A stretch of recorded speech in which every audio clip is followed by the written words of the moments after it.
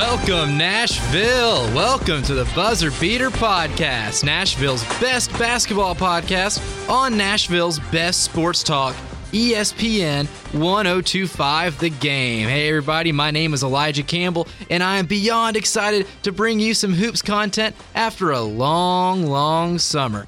On this podcast, I'll be talking with coaches, players, and some of the best minds in college and pro hoops from around the area.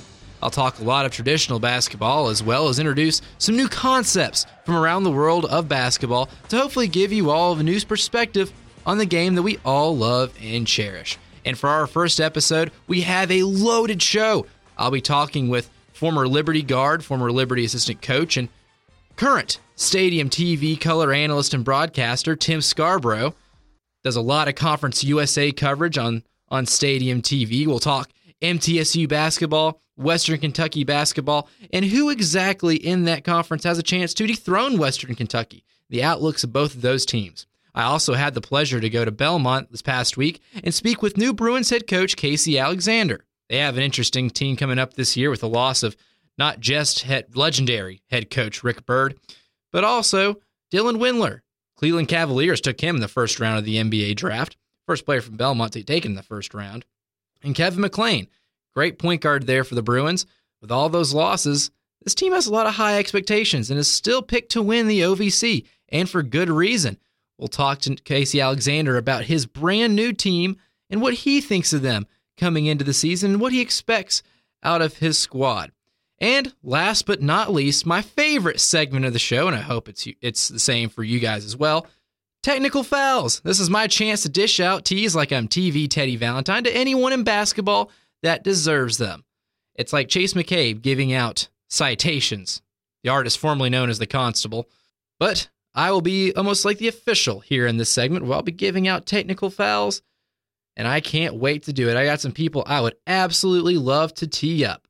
We're going to take a quick break, and first, when we come back, our conversation with Tim Scarborough coming up next on the first episode of the Buzzer Beater Podcast here on Nashville's best sports talk, ESPN 1025 The Game.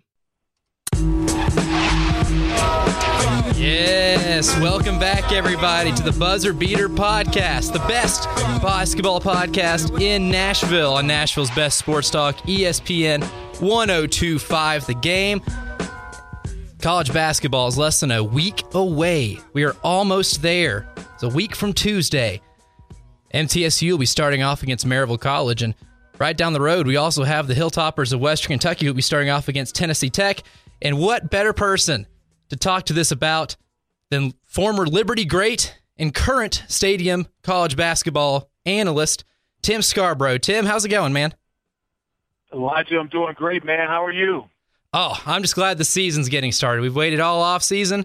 We have a ton to talk about tonight, and the fact that it's now less than a week away has got me incredibly excited, and we're going to be busy men until March. I can tell you that, or April even. So busy. You're right. And I live in Atlanta. The Final Four is in Atlanta this year, so you're right. I'll be right through till April, man, and I can't wait.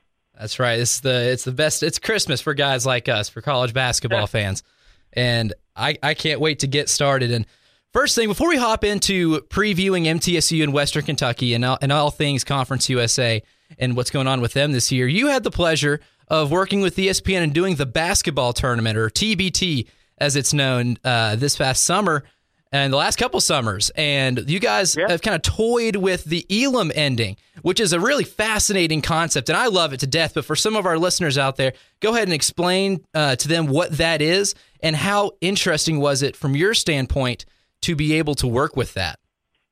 So now you're talking my language. Oh, yeah.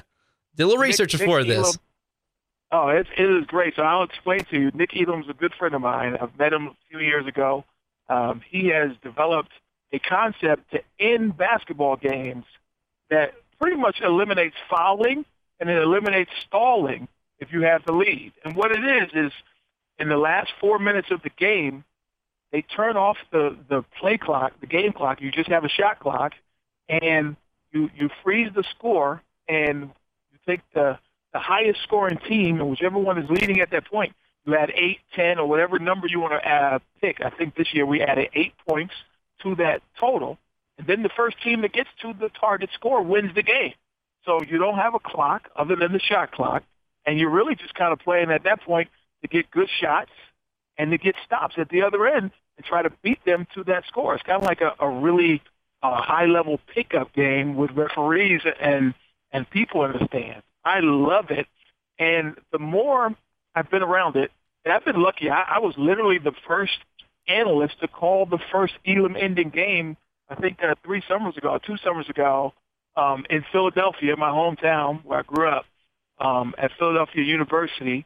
It was an experiment. They did it for a weekend. It went well. The following year, John Mugar, who was the guy who created the basketball tournament, decided that they were going to do it for the entire tournament, every single game right through the championship. And that was an adjustment for the players and coaches because not everybody even played in that jamboree that weekend. So some coaches literally came in not knowing how the game was going to end. It was a weird thing. But this past year, more people got involved. You got guys like Chris Paul and Boogie Cousins, and these NBA guys are really starting to get invested in it. Evan Turner, who now plays for the Hawks here in Atlanta, coached that Ohio State team that won the whole thing, and they love it. And expect next year for the tournament to be even bigger than it has been in the past. It's a great thing. I'm happy to be a part of it. Oh, yeah, I enjoy watching that. That's one of my favorite things to watch in the summer, especially for people that are, diehard college hoops fans. You have those guys that were really good in college. I mean, shoot, you had the team from Marshall, John Elmore, played on a team there at the basketball tournament this year, and, of course, the Ohio State team that's in it every year. Justin Johnson from Western Kentucky, who was a West Virginia kid, was also on that same team as John Elmore, who, of course, is the all-time leading scorer in Conference USA history as he just finished his career at Marshall. And they had a pretty good team, and it tells you the level of talent that the tournament is starting to attract. These alumni teams, of course, are good, but when you get guys who kind of grew up together or always wanted to play with each other, like there's a Big Ten team that Dan Dockage's son started. He, of course, played at Ohio State and Michigan, and he kind of pulled together a group of guys from the Big Ten. Wichita put a team in, and, man, did they show up. Their fans showed out. West Virginia had a really good team, and George Mason, Richmond, VCU had a team the last few years. And, I had the privilege of calling that Richmond region where the 4-time champion overseas elite was. And I got disappointed because that VCU team had the home court advantage, and they lost in the first round. Oh, so man. I didn't get the matchup I wanted with overseas elite and the Ram Nation. But all in all, it was still a great time. It's my time to shine a little bit. I get to be on ESPN, on the main ESPN, which is just a real privilege. Even guys who work at ESPN don't always get a chance to get on the main ESPN. So, oh yeah, it's been a real blessing. And it's a nice bridge between college basketball seasons for me too. As soon as April, I used to get depressed almost when college basketball would end, but now, as soon as that ends, I start thinking about the tournament. And when the tournament ends, I'm back to thinking about college basketball again. It's a great extension for the sport, and it really is great for people who are college basketball fans. And I was going to go back to what you mentioned earlier about Wichita State. That was an incredible environment. Like, you're watching it on TV, and that place is as packed as it is for a Wichita State game. They were getting up for that. It's unbelievable. And again, we talked about Ohio State team. They got to play in Columbus and Dayton, which is not that far. Dayton has a tremendous fan base for people who don't know. Which is one of the reasons why Dayton always opens the NCAA tournament every year. You notice the play-in games, the first 4, or whatever they want to call it now, those games are played in Dayton every year. It's because that fan base is so rabid about college basketball and, of course, about the Dayton Flyers. But, that they had a really good team. And the thing about the Elam ending, going back to that, is every game ends on a made shot. That is the most incredible thing to think about. It's like having a buzzer beater every game. When the score is a lopsided score, that team that's winning can't take their foot off the gas. They can't substitute because they're still trying to get to that goal, and they don't want to take a chance and clear their bench, and then the other team comes back and wins the game. So it's just a great concept. Nick Elam is, in my opinion, a genius for coming up with it. And the reason he did, of course, I talked to him a lot. The reason he started this, he did all the analytics, 10, 12 years ago, and he found that this is crazy, Elijah. The fouling works about 3% of the time in pro basketball and about 4% of the time in college basketball. Wow. So not only is it something that everybody does, but it doesn't work. It doesn't even increase your chances of winning that much when you have to foul at the end to try to stop the clock and try to make a comeback. And most of the time when you do see comebacks, and you do sometimes in college basketball and the NBA, all the time in the NBA, it's usually because that team that's leading does a lot of stupid things. They turn it over 4 times in a row, or they come down and take quick shots when they should be using the clock, or they miss 6 free throws in a row or something like that. So it's not the fouling necessarily and stopping the clock that gets you in. It's the other team melting down. So I think it's brilliant. I think at some point it's going to be universal, maybe in our lifetime. Oh, wow. Well, your lifetime for sure, because what are you, about 20? 24, close. But I would love to see that in my lifetime. That kind of excitement is incredible. Oh, it's great. Oh, yeah. And that was one thing I was going to ask you, too, is like, how close are we to actually seeing this? And, I mean, March Madness is the spectacle it is now. Just imagine if every game ended on a buzzer beater. I couldn't imagine the amount of popularity that would soar through. Yeah, I mean, drama upon drama upon drama. And, obviously, March Madness has its own built-in drama. But, yeah, if you change every game to an Elam ending, I'm all for that. Oh, for sure. We'll go ahead and pivot to MTSU. Now, last year, a rough first year for the Blue Raiders. Kermit Davis leaves for greener pastures over in Oxford, Mississippi, and Nick McDevitt was really put in kind of a lose-lose situation. A lot of guys left from a really talented team, from a senior class or upper class like Layden team, the best recruiting class that MTSU ever had, ditched for either Ole Miss or Georgia, and he really was given a bare bones roster that he had to kind of put together at the last minute, and they still end up winning 11 games. What were your initial reactions to his season, and how would you grade year one under the Nick McDevitt era? Well, first of all, let me say I love Nick McDevitt. I have known him since he was a teenager as a player at UNC Asheville when I was coaching at Liberty. We used to prepare game plans to stop him, and then he moved right into, as an assistant coach, moved right into coaching at UNC Asheville. And, in fact, the guy has never lived outside of Asheville because he played his high school ball and grew up in Asheville.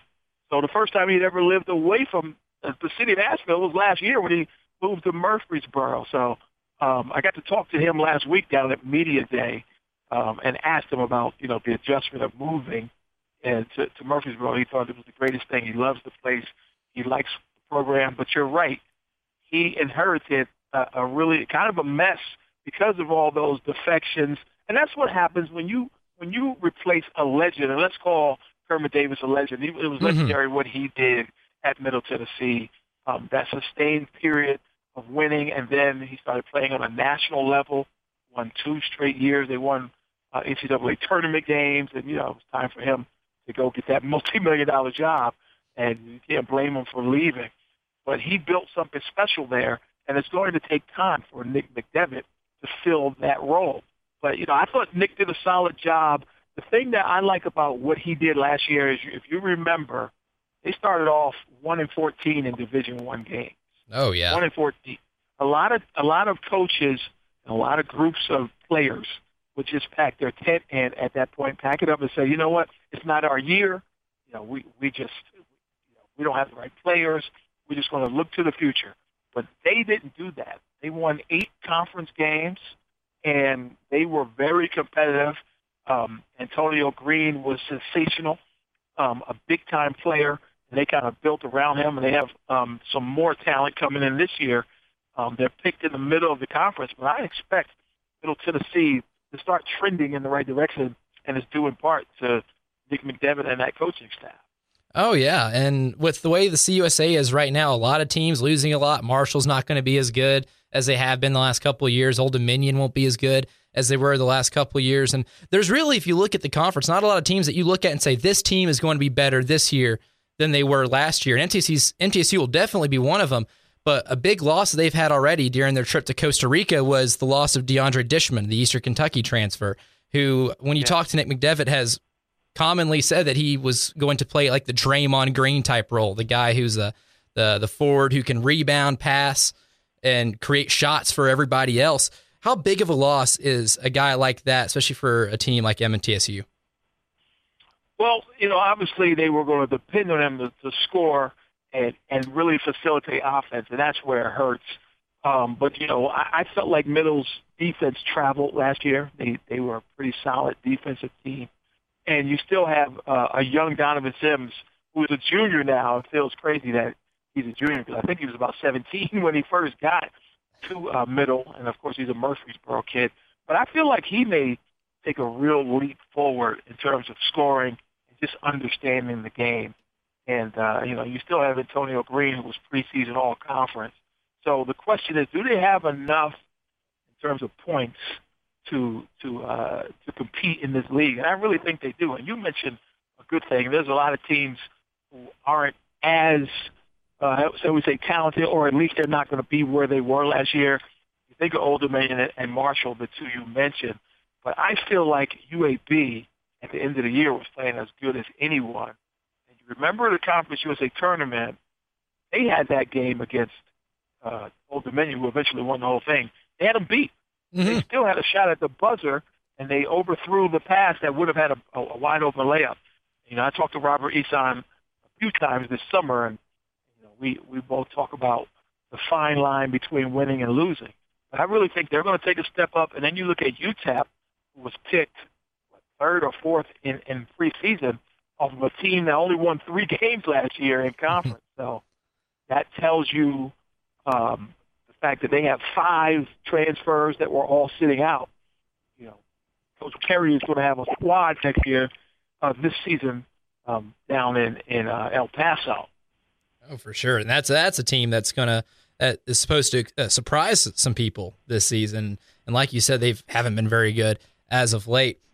And talking about MTSU, the two guys that you mentioned, Antonio Green and Donovan Sims, we know what we're getting from Antonio Green. The guy's a lights-out shooter, and I absolutely shredded the three-point record book in his first season at MTSU. But an interesting player to me is Donovan Sims, because his first year and a half in college basketball wasn't necessarily known as a scorer, not an aggressive scorer, but later in conference season when they started winning games, his shot attempts per game would go up, and he finally started being more aggressive offensively in terms of searching for his own shot. And Nick McDevitt would say after games that was one of the biggest things that he was trying to instill in Donovan, was to search for your own shot. You're a great scorer. Go out there and get your own shot. You're a solid shooter.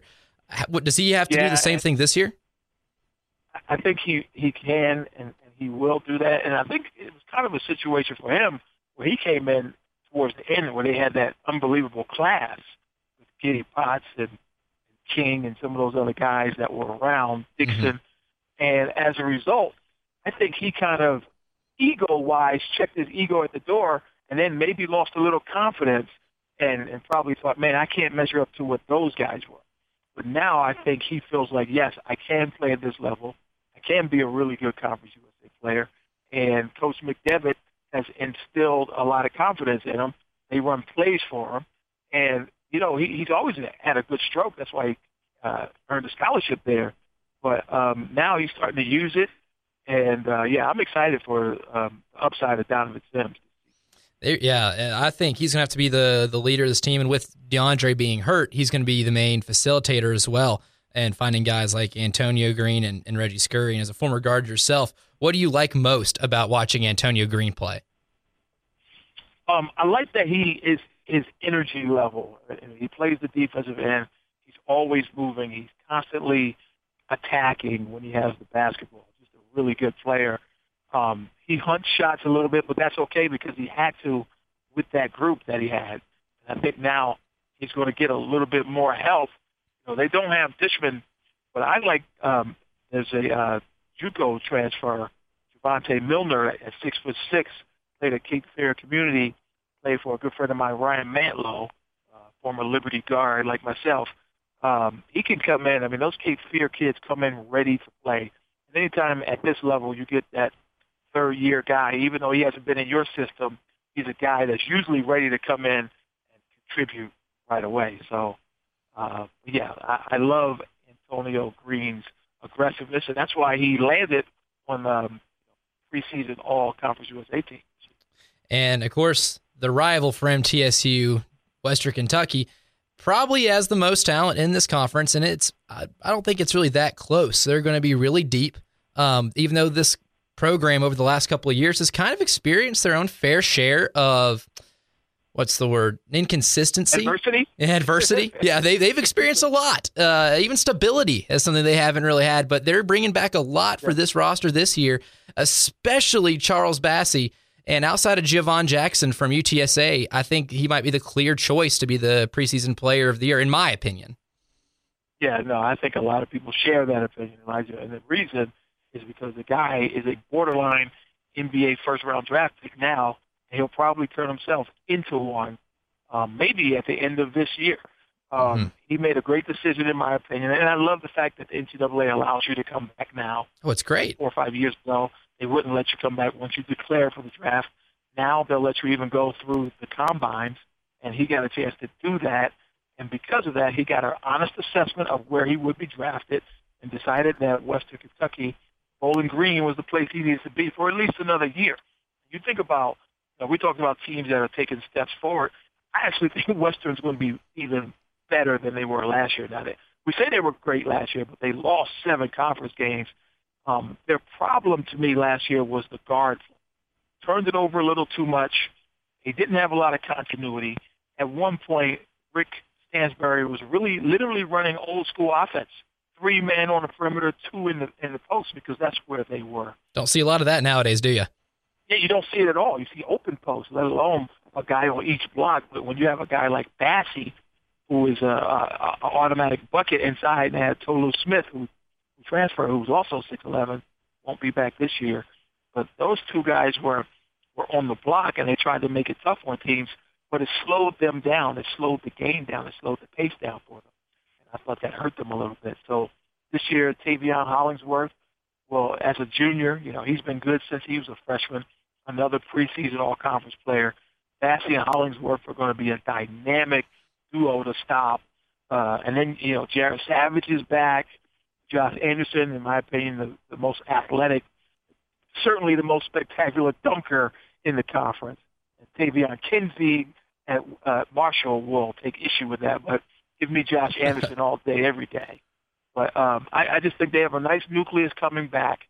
They don't have some of the weight at the end of the bench that they kind of moved, jettisoned some of those guys out.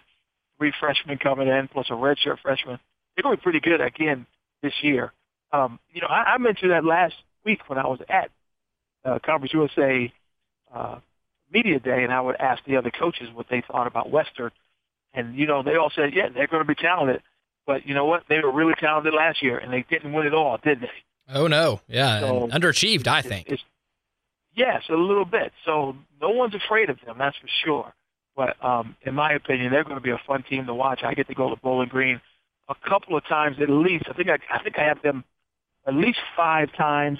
And then, I don't know who I'm going to have the last 5 games of the year because, as you know, Conference USA for the second straight season is doing the bonus play where they kind of reshuffle the deck at the end of the season, and they tier each group of teams. And you just play, if you're in the top tier, you only play top-tier teams. Mm-hmm. Middle tier, you only play middle-tier teams. And if you're in the lower tier, you only play lower-tier teams. So it's going to be fun. I can't wait to get back to Bowling Green. But my first Conference USA game is right there where you are. Aha, back in our backyard. Yes, sir. Belmont, Middle Tennessee, November 30th. A good measuring stick game. Yeah, a big measuring stick game for both of those. And you mentioned Conference USA pod play, and I'd like your honest opinion on this. I want to say I don't like it.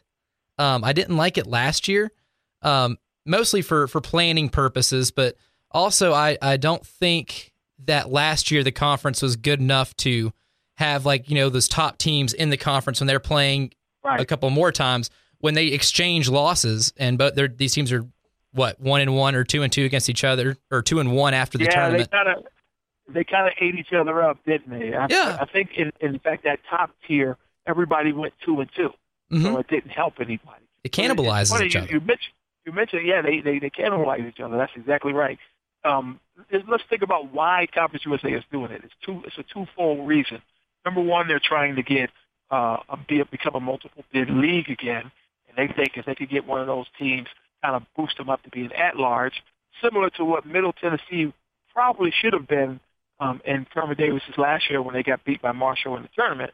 They probably should have been at-large based on their record. They were top 25 in the nation going into the Conference USA tournament. A week before that loss. Get an at-large bid. Yeah, a week before that loss. And so, to me, they had done enough. They had some Power 5 wins. They had 14 true road wins. How many teams even play 14 true road games? Very few. I tell you what, Duke doesn't. Duke doesn't play hardly any true road games. They'll play you in New York. They'll play you on a neutral court. They'll play you at MSG, which is Cameron Indoor Part 2. Right. It's like a home game for them. So, and it's not just them. Michigan, all the Power 5 teams, they don't need to go on the road, so they don't go on the road. And, so I thought Kermit had done enough. But at any rate, the reason they're doing it is to get a second team. But secondly, they want to get, if the team that does make it, they want to kind of boost them up in terms of maybe getting a 13 or 12 seed, which could be the difference between winning the first game or not. You get a 12-5 matchup, as we know, those are wins every year. So for the 12 seed, at least one, sometimes two, sometimes three. So, it didn't happen for them last year, but I don't think the sample size is big enough to decide if it was a success or not. Having said that, I think you hit the nail on the head. Logistically speaking, it's a nightmare. And not just travel and planning. I don't like the fact that you could conceivably play the same team 3 times or maybe even 4 times if you meet them in the conference tournament. And there was a couple of teams that went to the same team twice and had to play them twice in their home building because of the way the matchups fell out. So there are some negatives to it, but I think at least they're trying something. So you have to give the conference a little bit of credit for it. Oh yeah, I'll give them credit for trying something. I wasn't very fond of how I kind of executed in the first season, but it might be different this year. You have a couple other teams that do play really impressive in their non-conference slates, and they really give a look to the selection committee about taunting for or maybe trying to entice an at-large bid. This might benefit, but we'll have to wait and see when the conference is a little deeper, I guess, than it was last year. But bringing things back to go ahead. And one more thing, going into it, you have to say Western Kentucky is that team that if this was going to benefit somebody, it would benefit them because they'll have a chance to get some non-conference wins.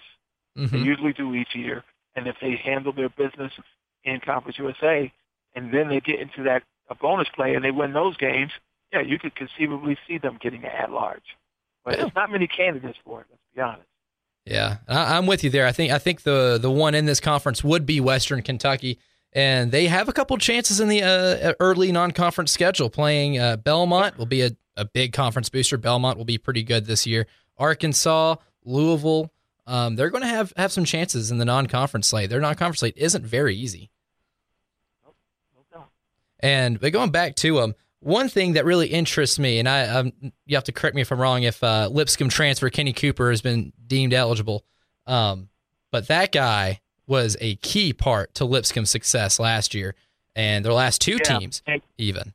Talking to Rick Stansbury, he feels like he's going to be eligible.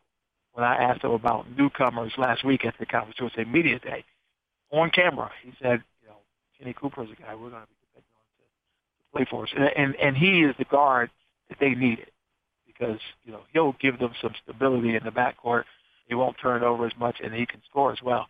I believe they're counting on him playing this season. So, and Lipscomb, of course, was a team that was really tremendous last year, probably an NCAA tournament team, if not for that small school in Lynchburg, Virginia. Don't know if you've heard of them. I don't know if you heard of Liberty. But, they were able to beat Lipscomb on their floor in the Atlantic Sun championship game. Oh, they did it twice, late in the regular season, and then came back and did it in the tournament too. I mean, that's another team. We want to go on a bunny trail. I could talk about Liberty's run all year long. Richie McKay is one hell of a coach. Yeah, Richie McKay, good friend of mine. He's done a tremendous job at Liberty in the short time. Of course, he was on the staff for Tony Bennett. Tony built that squad along with Ron Sanchez, who is the head coach at Charlotte now. So it was interesting talking to Conference USA Conference USA coaches who have a connection to UVA, talking to Jeff Jones and talking to Ron Sanchez, those two in particular. They were really kind of excited for different reasons to have Virginia be the national champion. Obviously, it's Jeff Jones' alma mater. He coached there, and of course, Ron Sanchez was responsible for a lot of the players that were on that roster that won the national championships. Yeah, recruited a lot of those guys, and that's kind of what happens when you're a coach with an innovative defense that your dad created, and you start winning 30 games in the ACC every year. Your coaching tree starts to expand a little bit. You start to lose those assistants. But, they have a nice set of coaches around the country off of Dick Bennett's system, and more people are starting to develop that pack line defense, starting to apply it, which is not good for college basketball because that is a tough defense to attack. It makes you have to be patient, and you know what we all like as fans. We like to see that ball moving. We like to see that Golden State style offense, and the pack line kind of slows that down. It certainly does. It's a pace killer. Really happy for UVA and Tony Bennett to win that whole thing. And we talked about Western Kentucky being the obvious favorite. Who do you think has the best shot to kind of beat them and kind of exploit some of their weaknesses? You know, I did a game at Western last year between UTSA and Western, and I actually followed UTSA to their next game at Marshall. In the first game, Javon Jackson had 40-plus points. In the second game, Keaton Wallace had 40-plus points. So you got two guards who they might be the most prolific backcourt in the nation this year in terms of scoring. You know, they were two of the top four scorers in Conference USA. Jackson was one, and Keaton Wallace was four. So you look at the fact that they have that much firepower. And talking to Steve Henson last week, he's really excited to get this season going.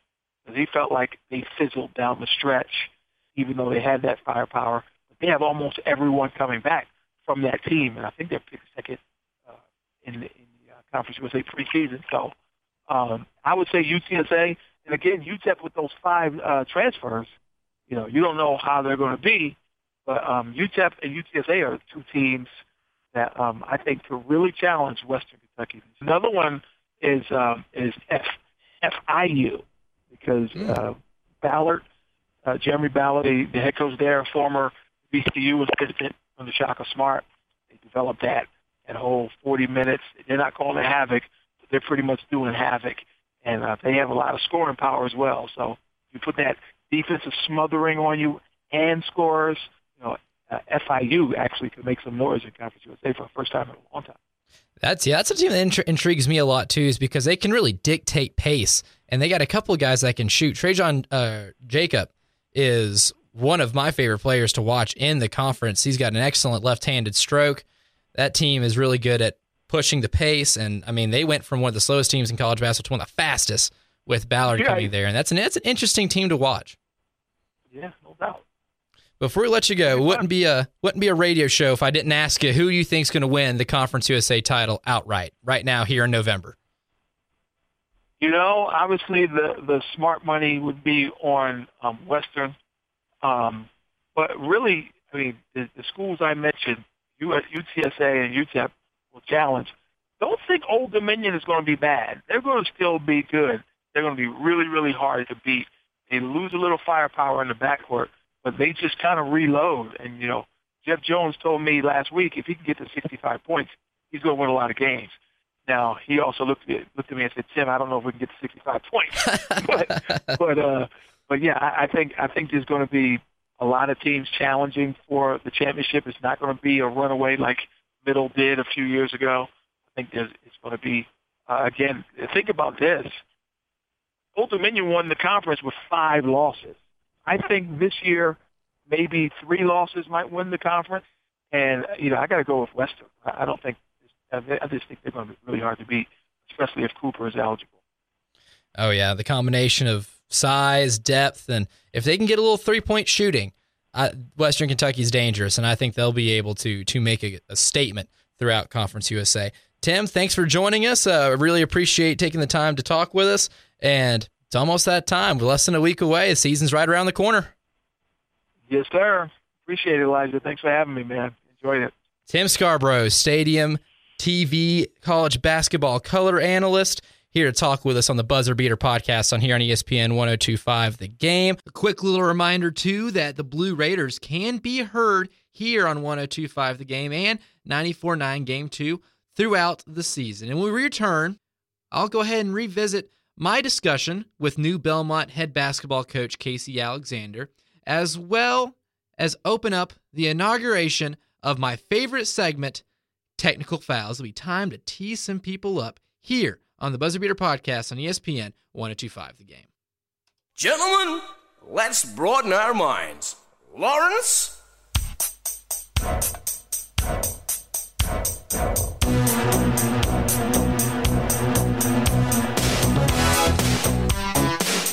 Thank you, Jack Nicholson. Thank you for the introduction. Excellent discussion with Tim Scarborough. That guy had an awesome experience over the summer doing the basketball tournament. And it was really interesting to talk about the Elam ending, and that's actually something that could happen in our lifetime, I hope. Exciting way to end basketball games. It's also nice to talk with Tim about MTSU, which you could hear their games here on 102.5 The Game, as well as 94.9 Game 2. And have a nice discussion about Western Kentucky basketball. I actually am really excited to see how they do this year. Charles Bassey could be a first-round draft pick. Might have been last year, depending on some teams. But he's going to have to fix it. He's going to have to fix that three-point shot and maybe get himself in better shape. But he's got a whole year to do it, and thankfully the process is going to benefit him on being able to do the combine and then come back and be able to test the waters after this year. But pivoting to Belmont, a historic season last year, getting an at-large bid in the OVC, and that's the first time that's happened since 1987, back when MTSU, fun fact, was an at-large, getting into the tournament without winning their conference tournament when Murray State won it. But with the losses from last year's team, they're going to have to replace Dylan Windler and Kevin McLean, as well as legendary head coach Rick Byrd. The guy to do that is new head coach Casey Alexander, who used to be coaching former rival, or still current rival, Lipscomb. Had a very successful stint there, and Coach Alexander played for Rick Byrd and coached under him for about 16 years at Belmont. He was at Belmont in total as a player and assistant coach for about 20 years, so almost easy to say that there wasn't a better man for that job than Coach Alexander.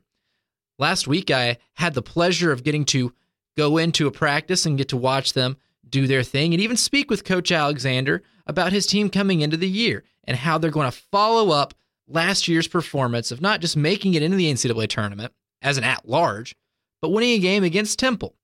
I also got to speak with him about his OVC Player of the Year candidate, Nick Musinski, and other big man Seth Adelsberger, as well as point guard Grayson Murphy. I also got to talk to him about analytics, something that Coach Alexander says that he loves to infuse and incorporate into his team and their game plans. Here is what that conversation sounded like. Here with Belmont head basketball coach Casey Alexander. Coach, thanks for joining me. Thanks for taking the time to talk with me today for practice. First question, I'll go ahead and start off probably the obvious one here for people that have kept up with Belmont basketball. And that's when Coach Byrd retired and you played for him, have a connection with this school. How immediate did you know that you were the perfect man for this job and that you wanted it? That wasn't really for me to decide if I was the perfect guy or not. But, I mean, it was, with so much history here, it's pretty natural that people would think that I was a candidate and pretty natural that I would think about it myself. I knew the day was coming, and I knew ahead of time that he was going to retire, but I didn't know what I was going to do, and I didn't know if they would want me to be the coach. How long, before he retired, did you actually know that he was going to retire? Officially a week or so. But okay, yeah. So you kind of knew for almost anybody else. But I knew for the better part of a year that it was possible or maybe even probable. Okay, yeah, and of course, playing for him, I'm assuming you guys had a really good relationship when you were in your previous stops. Yeah, we stayed very well connected. I mean, I coached with him for 16 years, so I was here for 20 years altogether. Mm-hmm. And then he was very helpful to me during my 8 years away. We stayed in very close contact. We got together frequently for coffee or to talk about our teams. Very supportive through text messages and so forth. Did he vouch for you, I guess, whenever it came time to replace him? Do you think he did? I don't think he necessarily vouched for me. I mean, he wanted Belmont to do whatever they thought was best. And, I think he believed that I would be a good candidate and that I could do the job. And I think he expressed that. But he didn't really get in the way of the search one way or the other as far as I know. And what about him? Of course, you've spent a lot of time with him. What about his coaching style did you want to kind of replicate for this team? And what difference, I guess, would you want to bring to these guys in terms of your own? The main things that I wanted to replicate and that I appreciate have little to do with X's and O's, and it's more about just how to run a program, and how to build a program, and how to deciding what you want to stand for, and how you want your players to represent, Belmont. And so, but also learn plenty of X's and O's wise, and that's the only guy I ever worked for. So naturally, a lot of what I do is going to be a derivative of what I learned from him. And now, talking about your team on the floor, you guys lose Wendler, lose McLean, obviously big pieces from last year's team. But you come back with a lot of size, too. One of the bigger teams, I guess, that I've noticed in college basketball this year. Talk about your team's size, and how is that going to help you guys going into this year? I hope it'll help. I do think physically we're, for our level and where we are, I think we can be a good team and get some things done. We replaced, not only two great players, but perimeter players that provided most of our scoring punch. So that didn't have a lot to do with the size. Maybe we'll use the size to compensate for that. But I like the nucleus that we have coming back. I think we'll have a chance to win plenty of games and have another good season. And for Nick Musinski, big boy. Yep. Great on the boards. Great passer, too.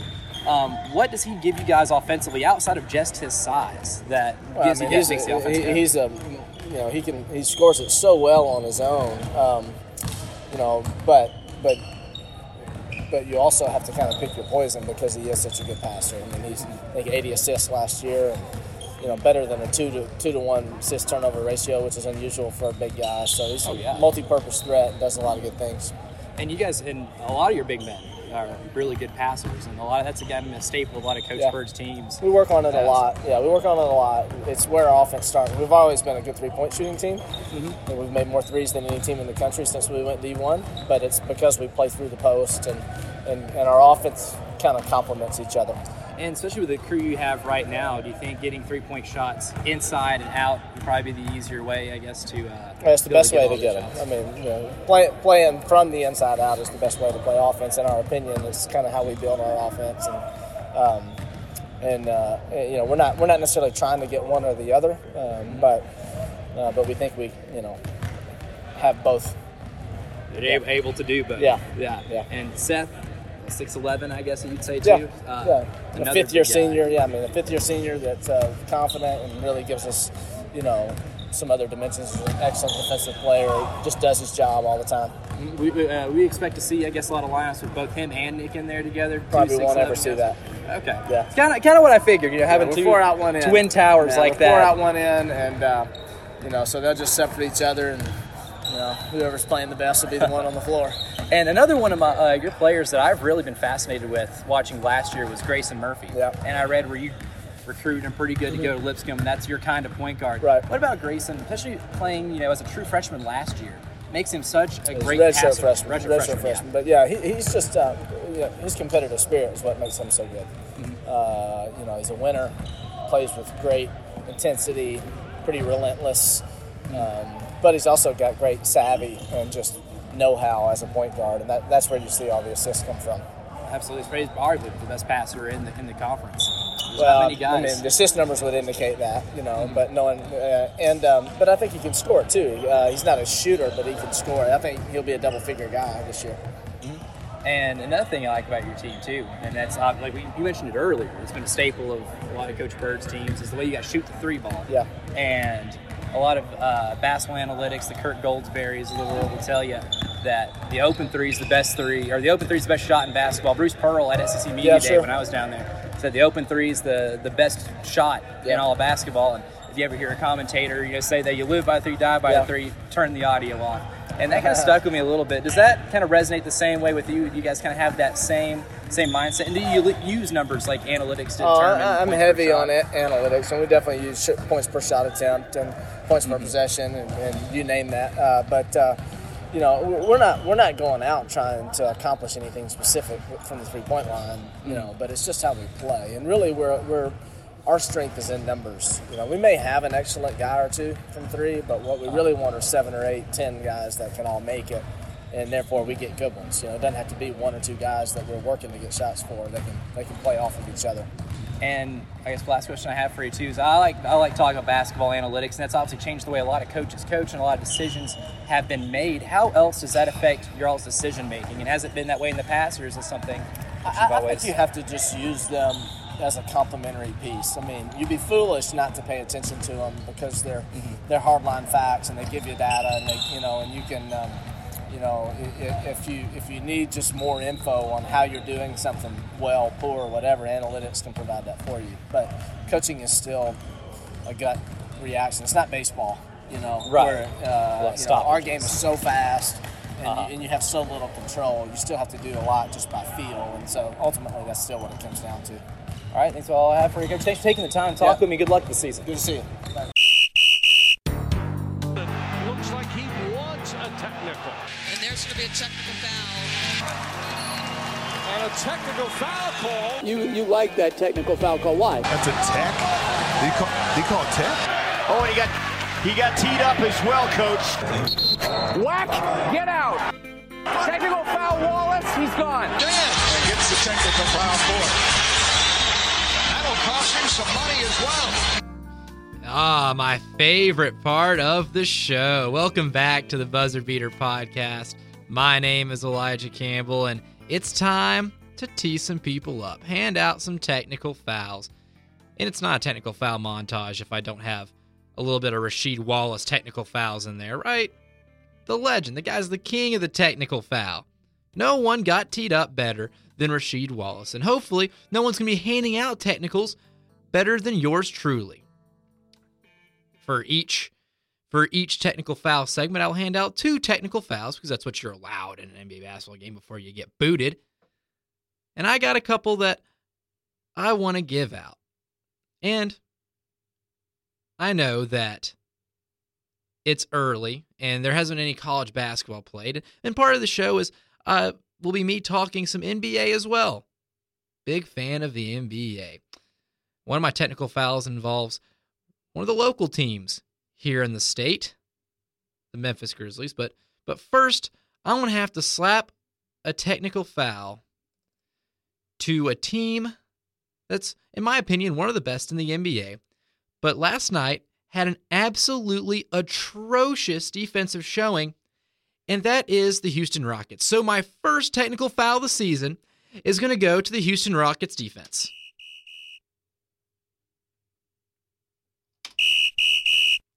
Yes, the Houston Rockets defense. They gave up, well, before I give into the nitty-gritty, the numbers of how bad their defense was, last night, the final score between the Houston Rockets and Washington Wizards scores 159-158. My goodness, that's regulation. There was no overtime at all. And the adjusted pace in that game was 109.7. So it's an estimated about 109 or 110 possessions in that game. And the Washington Wizards hung 158 on the Houston Rockets. Now, I expect the Rockets to drop 159 on a team like the Wizards. The Rockets are a very innovative offense, and they have two of the best offensive players in basketball and one of the most efficient scorers in basketball being James Harden. Now, as you would expect, James Harden had some stupid scoring numbers, 59 points, 9 assists, 18 to 32 shooting, and got to the line 18 times and hit 17 of them. Guy had an effective field goal percentage of 65.6%, which is nuts. That's absolutely nuts. He had a vintage James Harden game. Clint Capella had 21 points. He got a triple-double from Russell Westbrook, 17 points, 10 rebounds, 12 assists. And while the 159 number is remarkable, absolutely remarkable, what should be shameful is giving up 158 to a bad Washington Wizards team. Now, before I go even deeper into the numbers here about how bad of a defensive performance this is, let me name you the starting lineup of the Washington Wizards. At point guard, Ish Smith. Yes, Ish Smith. For some of you who didn't know that was an NBA player, he's floated around several different teams. Former Wake Forest point guard great for some of you who might know him as that, but he hasn't really made much of a name in the NBA. Isaac Bonga, Rui Hachimura, a rookie, playing in his 4th NBA game from Gonzaga. Center Thomas Bryant, and then, of course, Bradley Beal, your all-star. Bradley Beal is an exceptional basketball player, and last night he had an exceptional game. 46 points, 6 rebounds, 8 assists, 3 steals. Excellent game. 14 to 20 shooting from the field, 7 to 12 from 3. Bradley Beal did what Bradley Beal usually does. An effective shooting percentage of 87.5 in a game like that. That's a hard number to top. But what shouldn't happen is rookies like Rui Hachimura dropping 23 on you, or Davis Bertans dropping 21 on you off the bench, or Isaiah Thomas, who hadn't had a great scoring game in about 2 years, scores 17 on you off the bench and drop 10 dimes. That's almost inexcusable. This is a bad defensive performance. Now, when you look at numbers like effective field goal percentage from a team standpoint, it's really hard sometimes to decipher whether that number is indicative of how great the offense was or how poor the defense was. Individually, an effective field goal percentage, a great effective field goal percentage by a player is like in the 64-65 range. The rule of thumb is if you have 60% effective field goal percentage, it's almost like shooting 60% from the field. That's lights out. Well, as a team, against the Rockets, the Washington Wizards had an effective field goal percentage of 73.6. Now, effective field goal percentage, my apologies for not explaining this earlier, is basically field goal percentage, but with accounting that threes are worth more than twos. So 3-point buckets are weighted more than 2-point buckets are. To kind of get the effect of that 3-point line in there and to teach the lesson or even insinuate that not all buckets in basketball are equal, which is true. People a lot smarter than me came up with this, and it's a good way to determine how effective a team is offensively. Now back to the Wizards and back to the Rockets, giving up a stupid amount of points and high percentages to the Wizards. 73.6% was the effective field goal percentage for a bad Washington Wizards team against the Rockets. Now, it's the Rockets team with James Harden, Russell Westbrook, PJ Tucker, Clint Capella, who is a monster, by the way. Very, very big man. 6'11", 7 foot, super long arms, excellent shot blocker. And then Danuel House. That round out the starting lineup. The Rockets now obviously aren't a great defensive team in general, but they should be a little better than letting the Wizards go off for a 73.6 effective field goal percentage and score 158 points in regulation on them. Here's another metric for you called offensive rating. For those who don't know, offensive rating is basically a number that explains how many points per 100 possessions a team is scoring. Long story short, if you're scoring below 100 points per 100 possessions, you're not a very effective offense. You aim to at least be over 100, and that's probably setting it fairly low. But if you're going away with a point per possession on average, your offense is moving relatively effectively. So 100 offensive rating would equal to 1 point per possession. Well, against the Rockets, this poor Washington Wizards team had 144 offensive rating. They lit them up. They were scoring any time they wanted to. Now, granted, the Rockets were scoring anytime they wanted to, but the Rockets do that to a lot of teams. This Washington Wizards team really doesn't. You can tell which teams in the NBA are tanking, and the Washington Wizards aren't necessarily trying to win a lot of games right now. They're tanking pretty hard. Any team that trots out a rookie Rui Hachimura or a Thomas Bryant, who's a former Laker castoff, as well as Laker castoff Isaac Bonga, they're playing those guys 34, 24 minutes and starting them. Isaiah Thomas, when he was even healthy, couldn't sniff the floor in Denver. He got 24 minutes last night, dropped 17 and 10 assists on you. And Mo Wagner couldn't sniff the floor in L.A. barely. Spent a lot of time in the G League and was a cast-off with Isaac Bonga. Played 13 minutes and 42 seconds. Now, they weren't tanking enough to play former Volunteer great Jordan McRae. He did not play. But this is a bad Washington Wizards team, outside of Bradley Beal. They shouldn't be scoring 158 points on anyone. They shouldn't be able to score 158 points against themselves in an inter-squad practice. But the Houston Rockets decided, let's get in a shootout with one of the worst teams in basketball and get up 158 points. Now, it's also amazing to think of how a team can shoot as effectively as the Wizards did and get easy buckets and make a lot of threes like they did against Houston and still lose. That should also be a testament to how bad the Wizards are. But that's going to be my first technical foul of the season, the Houston Rockets. Now, my second technical foul of the inaugural segment of technical fouls go to a team a little closer to home, the Memphis Grizzlies. Yes, I got to slap one on the Grizzlies. Now, before the season, if you would have asked me what my expectations of this very young and promising Memphis Grizzlies roster would be, I would say they wouldn't be very good, but they'd be very fun to watch. Now, before I go ahead and dog on them, which I feel bad for doing because they are a young team, and honestly, nothing should be expected in terms of winning, but they have a lot of quirks to work out. They are at least more fun to watch.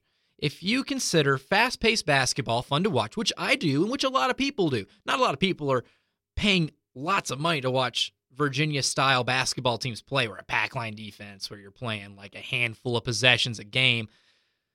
And shoot, even the Memphis Grizzlies of old, the Grind City Grizzlies, grit and grind Grizzlies, Zach Randolph, Marc Gasol, Tony Allen, defense-first, tough-minded Grizzlies teams. As good as they were boring to watch. It was a total snooze fest. They're winning low-scoring games. And as much as I appreciate that personally, I much rather watch a team that can more resemble the 06-07 Suns. Pushing the ball up the floor. A lot of pace and space basketball. The Grizzlies this year are doing that a little bit. A lot of bit. They're actually second in the NBA in adjusted pace, according to basketballreference.com. Excellent website, by the way.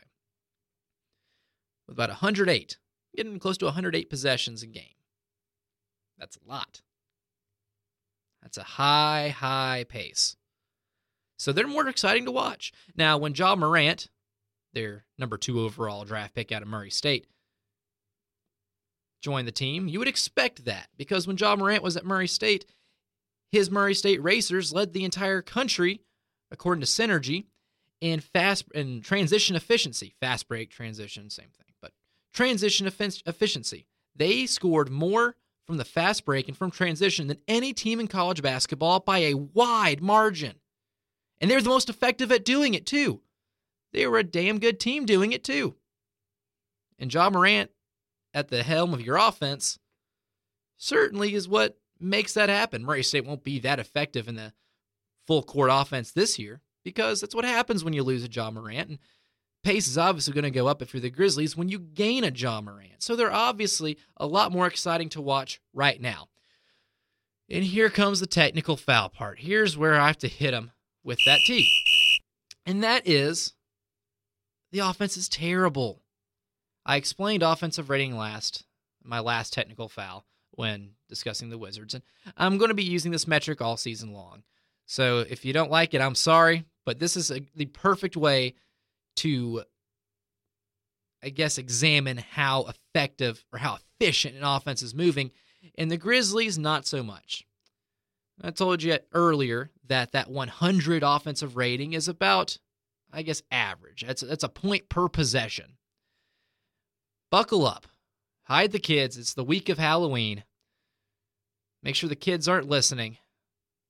Make sure sensitive ears are away from wherever you're listening to this podcast, because what I'm about to say is quite frightening, especially if you're a Memphis Grizzlies fan. The Memphis Grizzlies, and I know it's after 4 games. We have played 4 games, and everyone will say I'm overreacting, but this is going to be a trend that I think will continue just because of the Grizzlies' age. So buckle up and get ready for what I'm about to say. The Memphis Grizzlies, after the first 4 games of the season, are dead last in the NBA in offensive rating at 96.5. That's 96.5 points per 100 possessions. Yuck. It's horrendous. It's awful.